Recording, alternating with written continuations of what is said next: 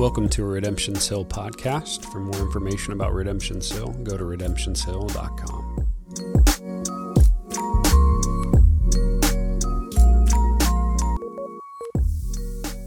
Luke 1:39 starts this way.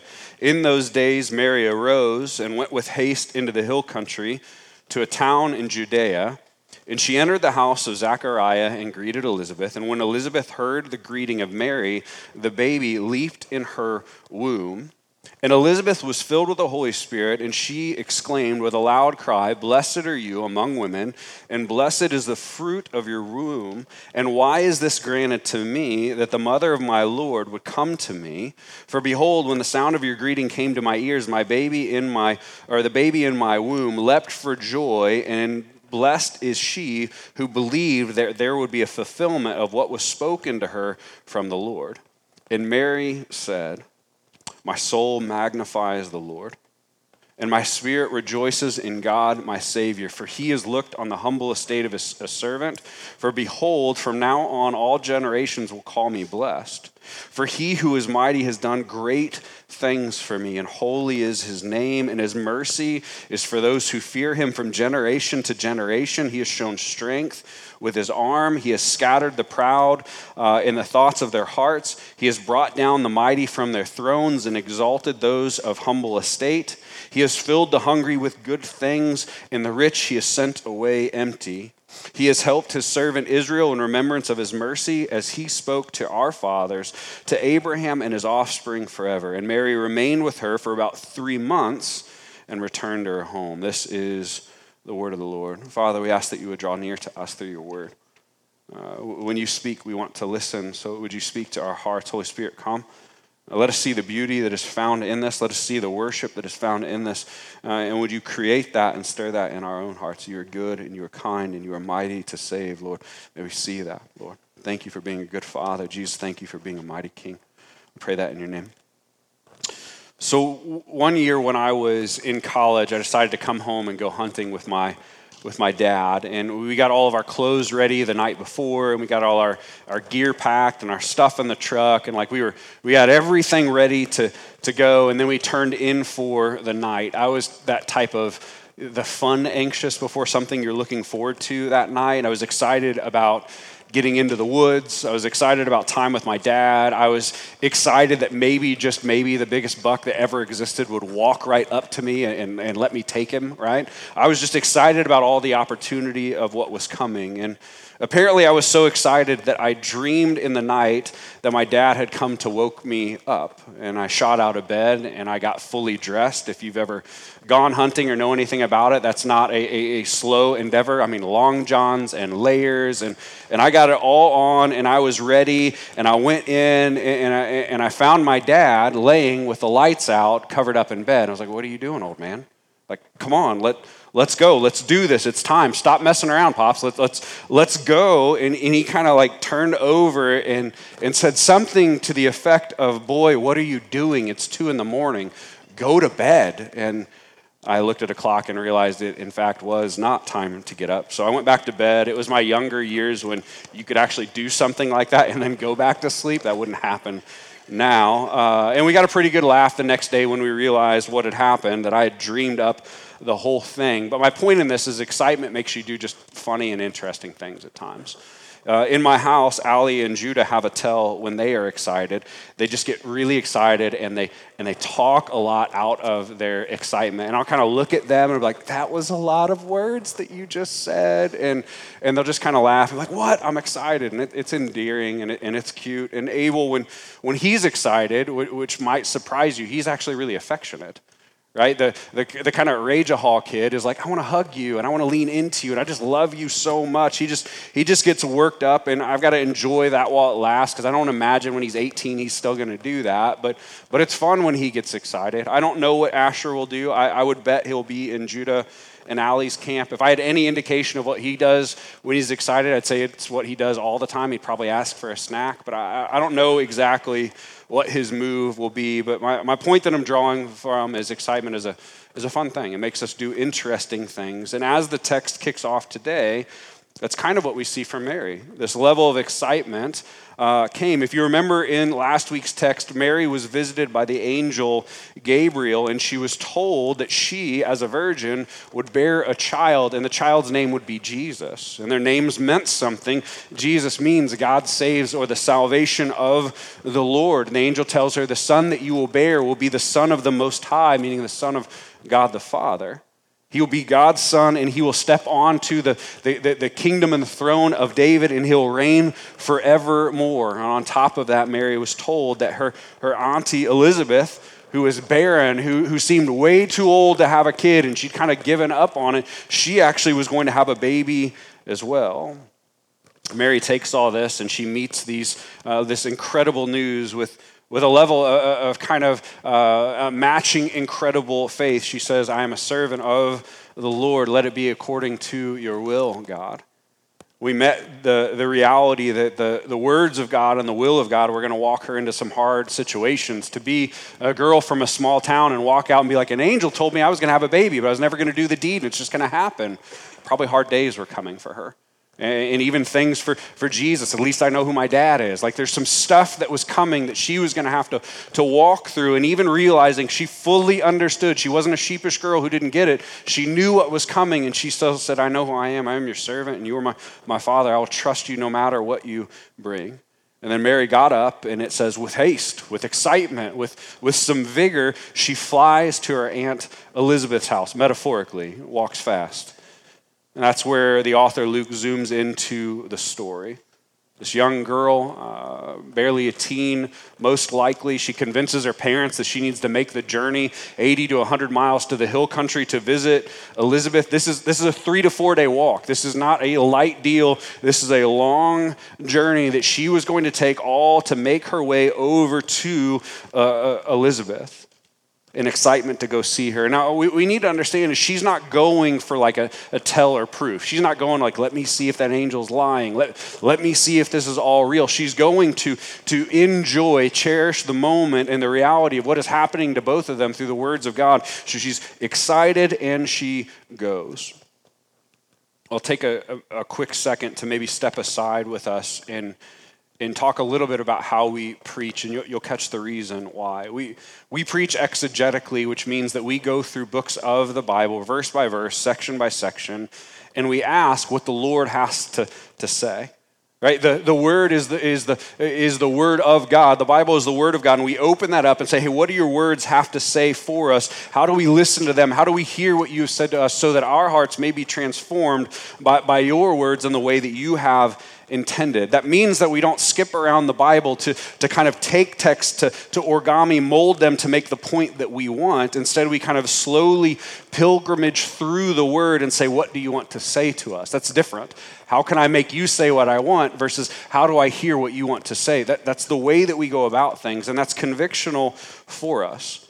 God has seen fit to write through his word to his people, and his word is fully capable of speaking into, even right now, even thousands of years later, in modern times, all things that we face or see or walk through or need clarity. The word is sufficient. This is why the church for years has claimed sola scriptura. It is the word that we need, and it is the word that informs. Well, today we enter a text that speaks into a little bit of a fiery topic of our day. And I want to be extremely intellectually honest with you. This is by no means the main point, right? What we're going to talk about in some degree, the author didn't go, this is the only thing I want talked about in that text.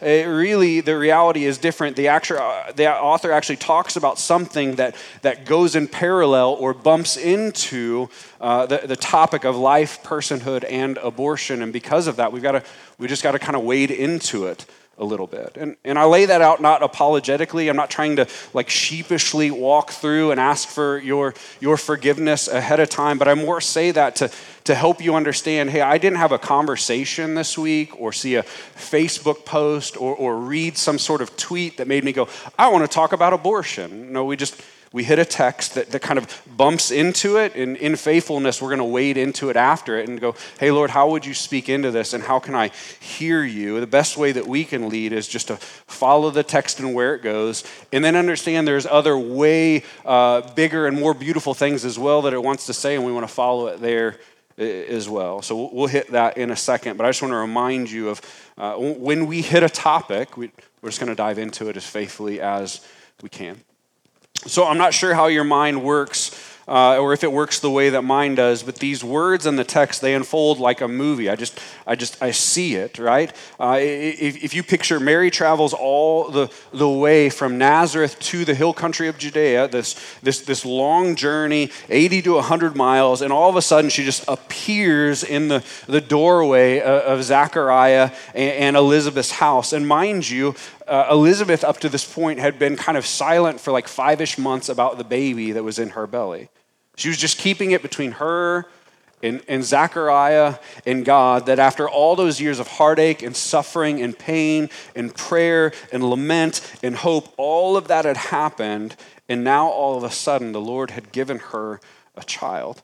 She'd likely been preparing for the child, maybe picturing what it would be like to actually hold him. He's big enough that she's probably feeling him move around, and she's like, hey, I'm going to get to hold him and be able to look at him in the eyes. Maybe she's kind of getting the house ready, and if she's kind of jacked up like I am, I would imagine that maybe she would do some fun stuff like, Zechariah, just tell me if you want me to make dinner.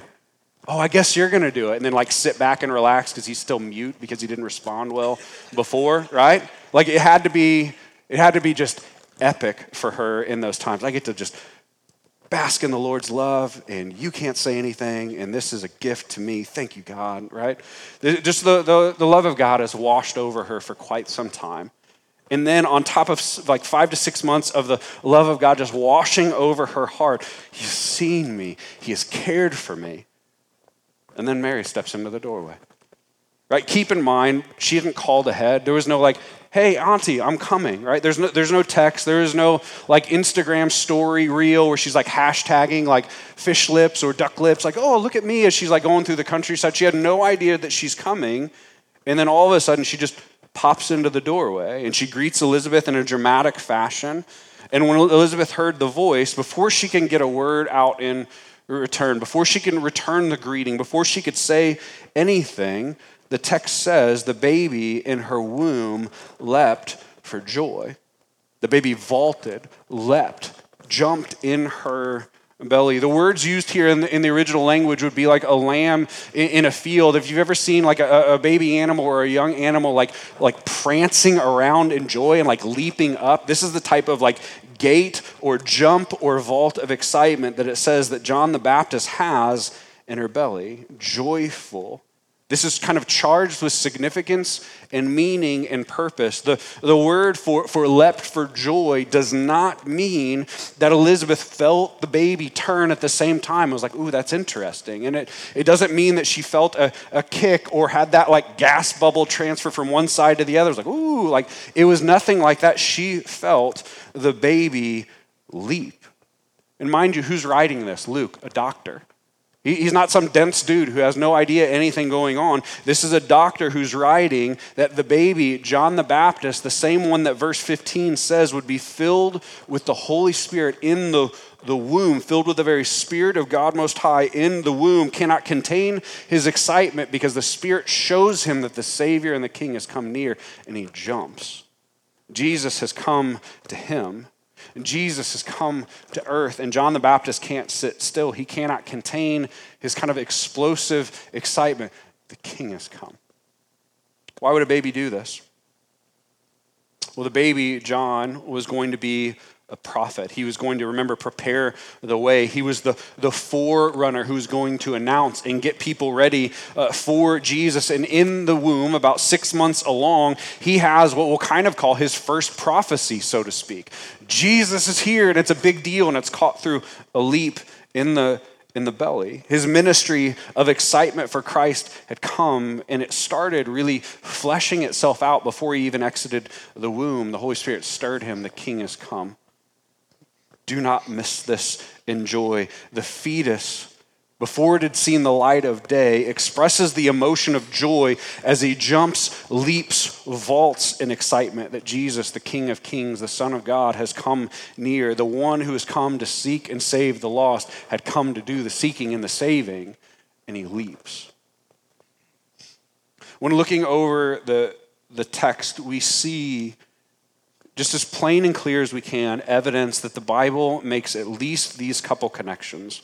The Word of God, breathed out to teach and correct and reprove and train up in righteousness, speaks of the baby John as a person, not a possible person.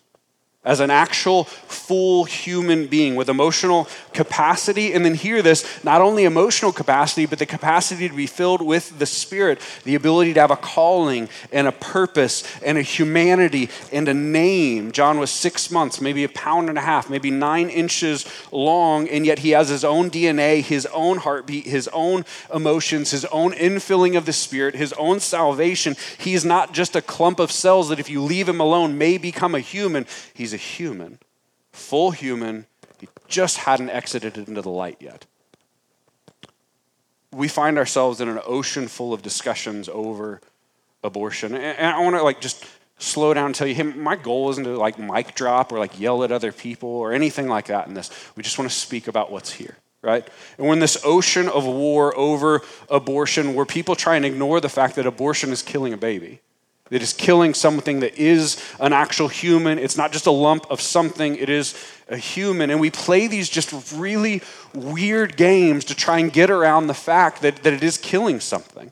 It's killing a person. In the weird game is we try and decide, okay, when does the fetus become a human? When is it, right? That's the game. Is it a couple days? Is it a week? Is it a month? Is it this trimester? Is it when you could get the 3D little sonogram and be like, it looks like a human and not an alien? What is the point that it becomes a human being? And that's the fight. And again, the reason this fight happens is people are trying to justify in their hearts and their mind that they're not killing a human. And the Bible says an unborn child is a child of God, created in the image of God, worthy of dignity and protection. They can have purpose and the Spirit, and they can have emotional capacity. I remember even when Allie was pregnant with Judah, and she would play the guitar, us kind of laughing, Judah would, and you can decide, well, it's just science and other stuff. Judah lean into the guitar every time, and that kid just freaks out about music to this day. Even in the womb, he's like, I love that, right? A child in the womb is a child. What troubles me is that some professing believers, it seems because of the weight of culture, maybe their personal preference, what they've done is they've kind of shut their Bible in order to keep an opinion that abortion and pro-choice and killing a baby is a viable option in light of the Word of God and the reality of God.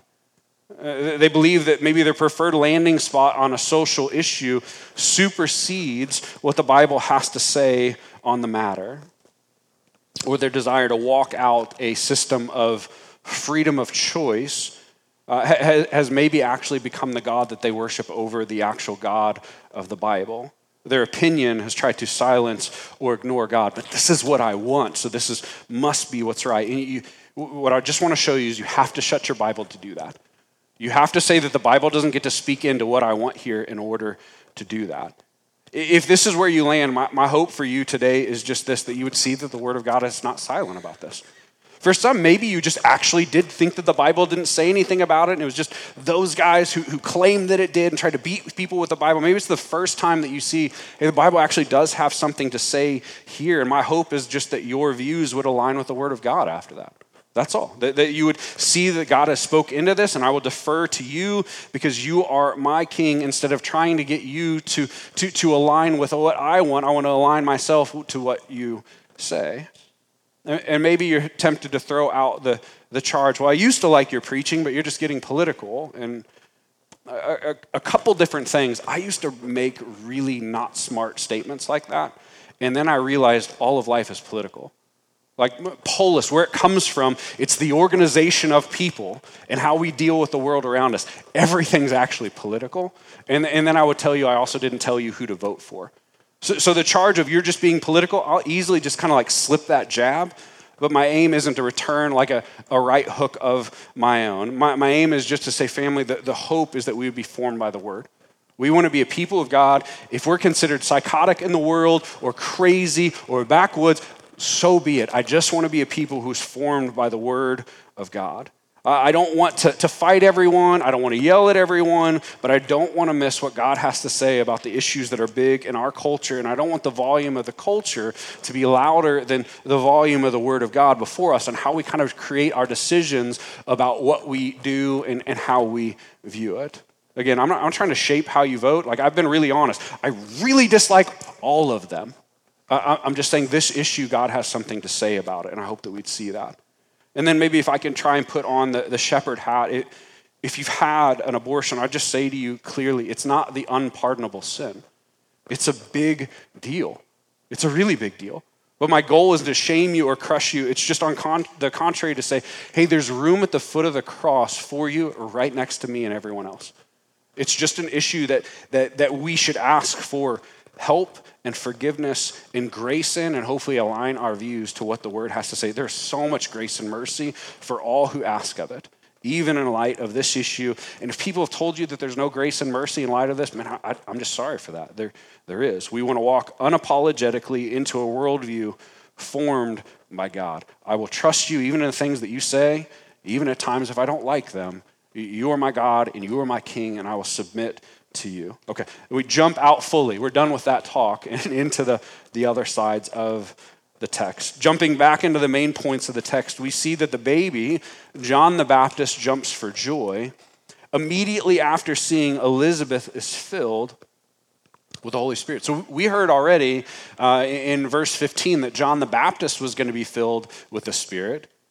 And then Elizabeth, immediately when the king comes and Mary shows up, she's filled with the Holy Spirit. And the result of this infilling is a loud declaration of joy and worship. The Spirit infilling leads to joy and worship from her. And she says to Mary, "Blessed are you among women to carry the king, and blessed is the fruit of your womb." This is where you're saying, that king in there. Oh, there's so much blessing in what's going to happen through that. Now see the meanings of the words. Elizabeth, when filled with the Holy Spirit, sees for the first time what all who are saved are meant to see. Those who come into contact with or are connected to Jesus, when they see Jesus has come to them, they're meant to see what a blessing this is. Blessing beyond measure. Oh, that you would come to me. Man, I know my heart. I know what I've done. I know my motives. I know the things that I think that I don't say. I know the things that I've done that no one sees. And the king has come to me. Oh, what a blessing this is. Elizabeth says in verse 43, "Why is it granted to me that the mother of my Lord," the key words aren't mother, the key words there are my Lord. What a blessing that my Lord should come to me. There's a statement of humility in the middle of her worship here. This is a statement of awe. It's the question of why. Why would I get this? Why would you come to me? Why would you draw near to me? Why would you? And we're in a meritocracy, so we're always trying to decide, what did I do to deserve this? And the reality is you did nothing. You can't deserve it. And yet he has come. Why would you come? Why would you come to me? The Lord has come near to her through Mary, the mother of God. Her Lord has come. She's confessing with her mouth, largely as well, this awe and this blessing, but the loud declaration of her heart in this moment that the early church held to constantly is Jesus is Lord. Why would my Lord come to me? This is a major declaration. Now, notice she's not saying, she's not declaring Jesus is my friend. Jesus is my buddy. Jesus is my companion. Jesus is just Savior. Jesus is my wish granter. No. It's Jesus is Lord. My Lord, my King, my ruler has come. I don't know why, but he has. She sees him first as Lord. And with that worshipful revelation comes this ocean of awe in her heart. Why would the Lord come to me? Why would I get that blessing? Again, she's noticing and realizing and recognizing and stating with her mouth the grace of God in this section. God has good plans to give unmerited favor to even sinful and wicked children and draw them into his family. to open their eyes to see Jesus as Lord and King, and open their hearts to see what a big blessing of beauty and unmerited favor this is. She's just struck by it. Man, the magnificence of you coming, and I see you as the Lord and King, and I deserve nothing. I don't know why you would come to me. Worship and awe come out of her in that point. This is a statement only wrought by the Holy Spirit. Paul tells us in, I believe it is Romans, no one can say Jesus is Lord and mean it with the core of their being without the Holy Spirit giving them the ability to do so. The Spirit has come, awoken her to the reality, shown her the picture of who Jesus is, and now she declares it in awe and worship. Why do we make a big deal in praying before service and in our time of response and in what we do, Spirit, come? Show us Jesus. Holy Spirit, do your work in our heart, because we need the constant reshaping and the realignment of our gaze that only the Spirit can give us to who Jesus is. So we're going to always say, Spirit, come. We want your gifts. We want only what you can do. We want you to be our encourager and paraclete, but we want you to show us Jesus more clearly and more fully. Show us not the Jesus that I want there to be. Show me the Lord who actually is. And she's just worshiping in light of this. You've shown me the Lord and King. Then after Elizabeth's declaration of faith, Mary declares through her song her own declaration of faith. The next verses are what are called the Magnificat of Mary, which is a fancy way of saying the magnification of God for Mary. What is she doing? She's magnifying God the Father. She's extolling, glorifying, rejoicing, worshiping, lifting high God through this song. And it's a beautiful and powerful song that she sings out. This is rich in theology. A lot of people have gone through the Bible and they've actually been surprised. How did this young girl put together all of this? And she heard from in the temple, and the Spirit had given her the ability, and all of a sudden just clicks who God is. But this is her song, and just listen to the like motion forward as she's singing. My soul magnifies the Lord, and my spirit rejoices in God, my Savior. For he has looked upon the humble estate of his servant. And now, from now on all generations, I will be called blessed. For God, who is mighty, has done great things for me. Holy is his name. Mighty, great, holy. This is an epic song that she busts into here. And she's pulling from themes all over the Old Testament to engage what we need to see as her whole being, her whole body, her whole self. When she mentions that her soul magnifies the Lord and her spirit rejoices in God, what she's showing you with an Old Testament theological lens is with all that I am and everything that I am and my whole being and my whole self, everything, my whole portion, I lean in and I exalt God. There's nothing that I'm holding back. I give everything to you in worship. This is the opposite of half-hearted worship, which the Bible condemns all over the place. Giving the Lord of all your words, but keeping your heart back, or giving him halfway worship or lazy, lackadaisical worship. She goes, I am all in, no lip service, full send, full commitment. I give you everything. Why? Because you've done something I could never do. You're worthy of it. She even weaves into her song the why. That we could do a whole side vent of like why we do songs the way that we do, but she weaves in the heart and character of God into her worship over her heart, right? Why is she worshiping this way? Because God looked upon her. A young girl from a no-name town, no cool resume, no big redeeming things, who the world would see as she's got nothing to offer the king, and yet she's chosen by God to carry and raise the King of Kings. And even more than that, she sees this, that the baby inside of her is going to save her. Can you wrap your mind around that type of faith to believe the promises of God for that? The baby which I'm bearing and I'm going to keep alive will be my salvation, and God sought it fit to be that way. Man, this is amazing faith. And then she says it, I rejoice in God, my Savior. That she, a humble servant, needed saving all along. Guys, this is the only place that our hearts find awe in God. When you think, man, he did a little bit for me and I'm like super excited about it, then your worship is going to reflect that. I needed saving, and God has saved me, and there's nothing else that I could have done. And he has sent the Savior down. I get to carry the Savior, and the Savior is actually who will save me. He has done a great thing by sending the Savior. God is mighty, and he is holy. There's no one else like him. No, there's nobody else who has the resume to pull this together. And she walks out, as kind of cliche as it gets used sometimes in the world, she walks out a true form of worship where she looks past just the gift and she connects the gift with the heart of the giver, God. She sees how big of a blessing that she is given, and it leads her heart to lift up and glorify God. She sees the gift of salvation as actually a mirror into, or a microcosm of the heart of the giver, God the Father. So she worships God the Father, not just because he has saved her, but she worships God the Father because of who he is to actually want to save her.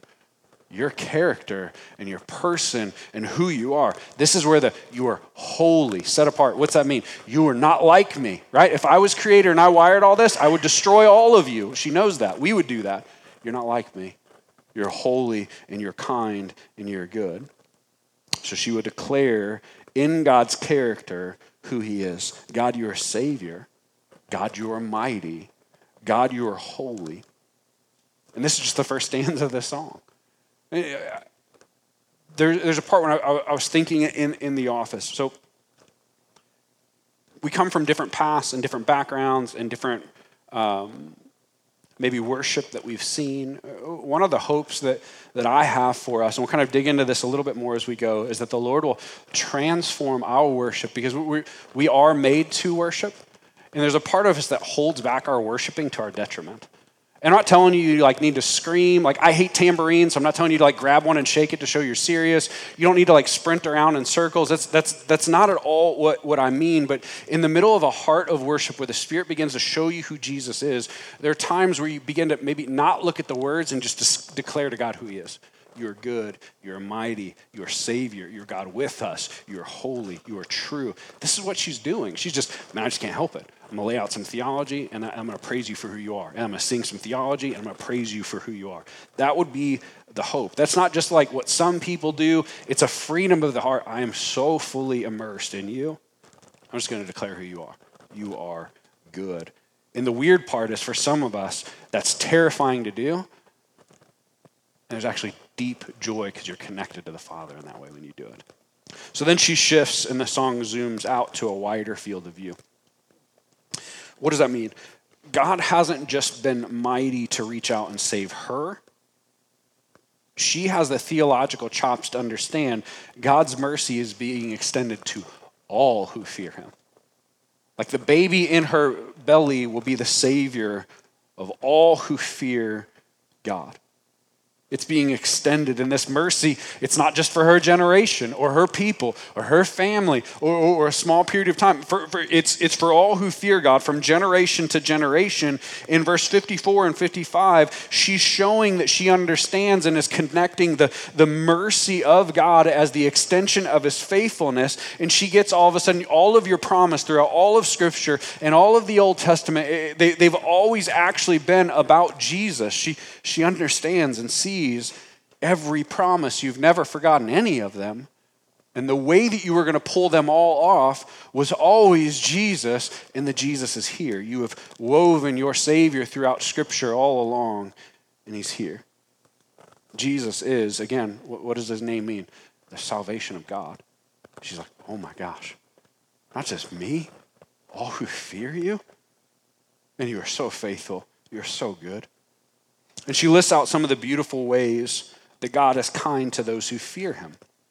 He says he shows them mercy. This is God shows mercy to those, again, who they don't deserve it. I show mercy to whom I show mercy, not mercy to the ones who are deserving of mercy. And she goes even further than that. He also, God exalts those who are beaten down. And he fills up those who are spiritually hungry, that yearning that we have inside spiritually in our soul that only God can kind of fill up and meet the need. She's going, you fill up that need that we have. You lift up the broken. You give mercy to those who fear you. You fill up those who are empty. And those who are spiritually needy, you give them an inheritance that they don't deserve. She's seeing that God is turning upside down the kingdom of the world with the kingdom of God. Jesus is inaugurating what we call a whole new kingdom and a whole new thing. And he's going, hey, the way the world works, I'm going to turn that upside down, and it's going to make some people mad, and it's going to be amazing. See, in the sinful world, fearful people get crushed, don't they? They get run over. They get hurt. Proud people tend to be exalted and revered and respected. And the mighty seem to crush it and rule and get what they want. And the rich people get out of anything and they get everything that they could ever want. And yet Mary sings that God is going to flip this upside down. Those who don't fear God, they are not going to get his mercy. Those who are not humbled, you will be crushed by the wrath of God and you will be humbled. Those who thought they were mighty will be brought low. Those who are rich will be sent away like a poor beggar. Those who thought they were full will be emptied out. Mary is rejoicing and praising God, and her song touches on his love and mercy, but then hear me, then it also touches on his wrath and his judgment. Why again? She's worshiping God not for who we want him to be. She's worshiping God for his full character. And love and wrath and mercy and judgment are all a part of who he is. This is a rejoicing in his full character, that he brings salvation to the lowly that fear him. And he brings wrath against those who refuse to fear him. She's singing that God will set right one day all things and fix what is broken through this Savior who is coming. See, this part of the song, it may be hard to connect with, that Mary is rejoicing in wrath. You're like, is that jacked up? Like, I don't understand. Like, that she's like excited that God will one day judge and unleash his wrath on those who don't fear him and those who have rejected him. But she's singing about the full restoration of all things. When you and I look around the world and we see grievous injustice and we see greed and wrath and murder and corruption in a vast ocean of things that inside of us, we're just like, it shouldn't be that way. It's messed up. She's speaking into and crying out about this. When we feel that evil is winning and thriving and this place is jacked up and broken, Mary is singing out and declaring loud praise and worship that all has an end date. It will expire. Jesus, who is Lord, will not only save those who are lost, he, as the mighty king, will come and all the madness will stop. And he'll put it all back in line and put it all back together. But God can only undo the brokenness that happened in Genesis in the fall and in the garden when sin is destroyed and the serpent is crushed. We get this in Genesis 3. We get the proto-evangelium, the first evangelistic view of the gospel where sin comes in. God comes after the people and says, you don't understand, I'm going to send someone, and it's going to bruise their heel, but they're going to crush the head of the serpent, which is sin and brokenness and evil. See, salvation comes through Jesus, but it only gets kind of fully fleshed out and revealed all the way when the Savior comes back and destroys his enemies. Chief of these being sin, which rule those who don't fear him. He's going, she's rejoicing fully. Oh, that you've done this. And one day, all the madness is going to be put back together in you. I'm not rejoicing that people are getting crushed. I'm rejoicing that the craziness will one day end and you will reign. And we won't go, what is happening one day? Because the king will put it back together. Mary has amazing theological chops right here. What has been set in motion of the baby growing in her belly is more than good news for one or two people. It's the fullness of the salvation of God to all who fear God through Jesus and are reconciled to him. And I'll also get the promise of one day I'll wipe every tear away and I'll fix everything that has been upended. I'll put it back together.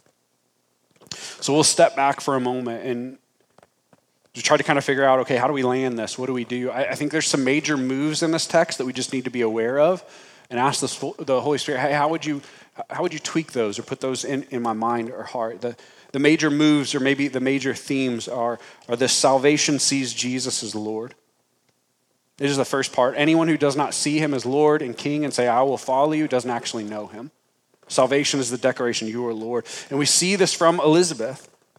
She doesn't see Jesus as the one who will come and fix all of her needs and make all of her dreams come true and do all the things that she's wanted. She sees Jesus in a way that Jesus actually is the one who will reshape her hopes, not make her hopes come true.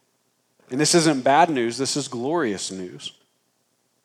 It's the chief declaration of the early church, Jesus, you are Lord. You are preeminent. You are king. You are in charge. I will see everything in light of how you tell me to see it, and I will fall in line behind you because you are mighty and you are good and you are Lord and you are Savior and not I. Again, salvation sees Jesus as Lord. The second one is salvation sees clearly that grace is involved. This is the awe that Elizabeth exhibits, that why would you save me? Oh, that you would come and send Jesus to me. And you see the beauty from Elizabeth and Mary both when their hearts realize by the Spirit that Jesus has come to them. There's just this, I don't understand why. It is so good that leads to worship. That you would see fit to come and rescue us is amazing. It is beyond measure of goodness that I can't even wrap my head fully around. Salvation sees Jesus as Lord. Salvation sees grace is involved. And third, salvation is receiving with great joy and rejoicing the whole thing. The thing we talked about a little bit earlier this morning, if it's true, because we always have to decide, are we full of it or not? If it's true, there's only kind of one way to receive this, right? Right? When I got all of your best amen response when you mentioned the Chiefs last week, how did you freak out when they won? Right? Because I didn't think they deserved to win. I thought they were going to lose. I bet you guys lost your mind.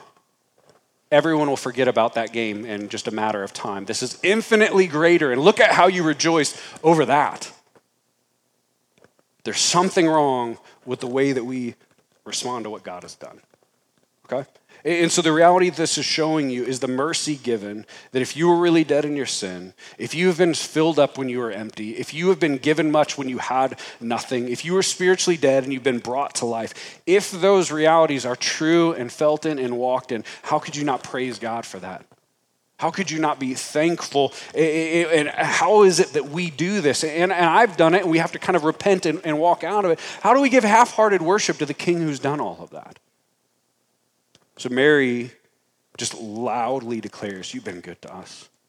And she sings with her full self. And what does she offer to us? The invitation, come join me. Hey, if other things got too big, put them down. Worship God. Lean into him. See him for who he is. Worship him as good. Other things have eclipsed your view. Holy Spirit, come and show me what Jesus has done. Let me worship again the God who has done so much. I said it last week. Mary is not the object that we put our faith in. She most definitely is an amazing example that we should follow in faith. Right? She's inviting us to this type of awe and joy. And that's the hope, is that we would see that. The Holy Spirit would bring maybe a fuller view of what God has done, and it would create that kind of awe in us. I believe that the Lord has been reshaping our worship over the last couple months. I don't know if you've paid attention to this, of even the way that we've worshiped and the times that we've lingered. I think what the Spirit is trying to do in that. My hope is that he would continue this so that we begin to magnify and extol and see, and maybe from a deeper place, be like, man, you're just good. You're gracious. You're kind. This is who you are. Let me see it more and more. Why do I look at other stuff all the time? Let me see you.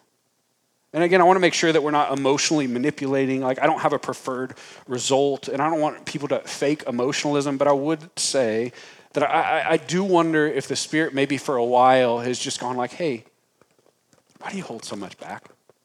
Why do you do that? Why do other things excite you so much more? Again, I'm not asking you to scream and run in circles. That'd probably be kind of weird. But why does your worship just kind of act like you just kind of keep the lid on it a little bit? And I don't only mean worship and song. Worship comes out as well for worship comes out in how we do mission in our neighborhood.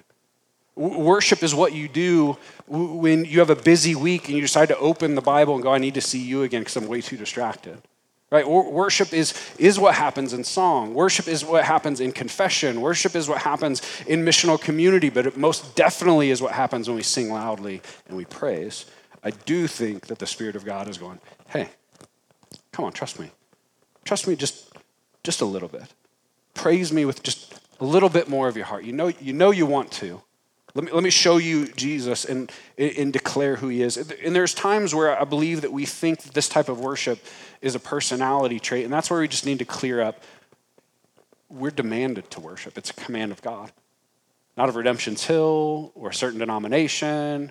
Like, God tells the people constantly to worship. And part of the connection of that is we need to understand worship is not what certain people do who like to sing. We worship not because we like the song choice or because we came in with a good mood or we got enough sleep. We worship because God is worthy of our worship.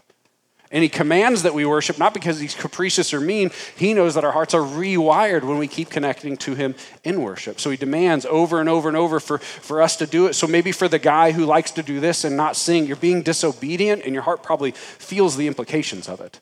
Sing and see that he's good and see him just kind of rewire some stuff in there. So we'll move into worship. Just maybe the questions to ponder. I'm leery of trying to give too much application, but do you see Jesus as Lord today? Do you see him as King, leader, Savior? Is he leading in the dance, or you want him to follow? And then just respond accordingly. Here's the honest side that we need to admit. There's many times that we take over, and repentance and faith and worship looks like going, hey, I did it again. Will you help me trust you? You're a better leader than I am. Right? Is he Lord now? And maybe ask, what would the Holy Spirit be asking of you as far as joyful response to God? In song here, in mission here, I begin to wonder if it's seasons where mission feels dry and faith feels dead, if it's because we just kind of capped the lid on worship. How do you declare to your neighbor God is good and actually mean it? And it doesn't sound like a sales pitch just because you think he's good.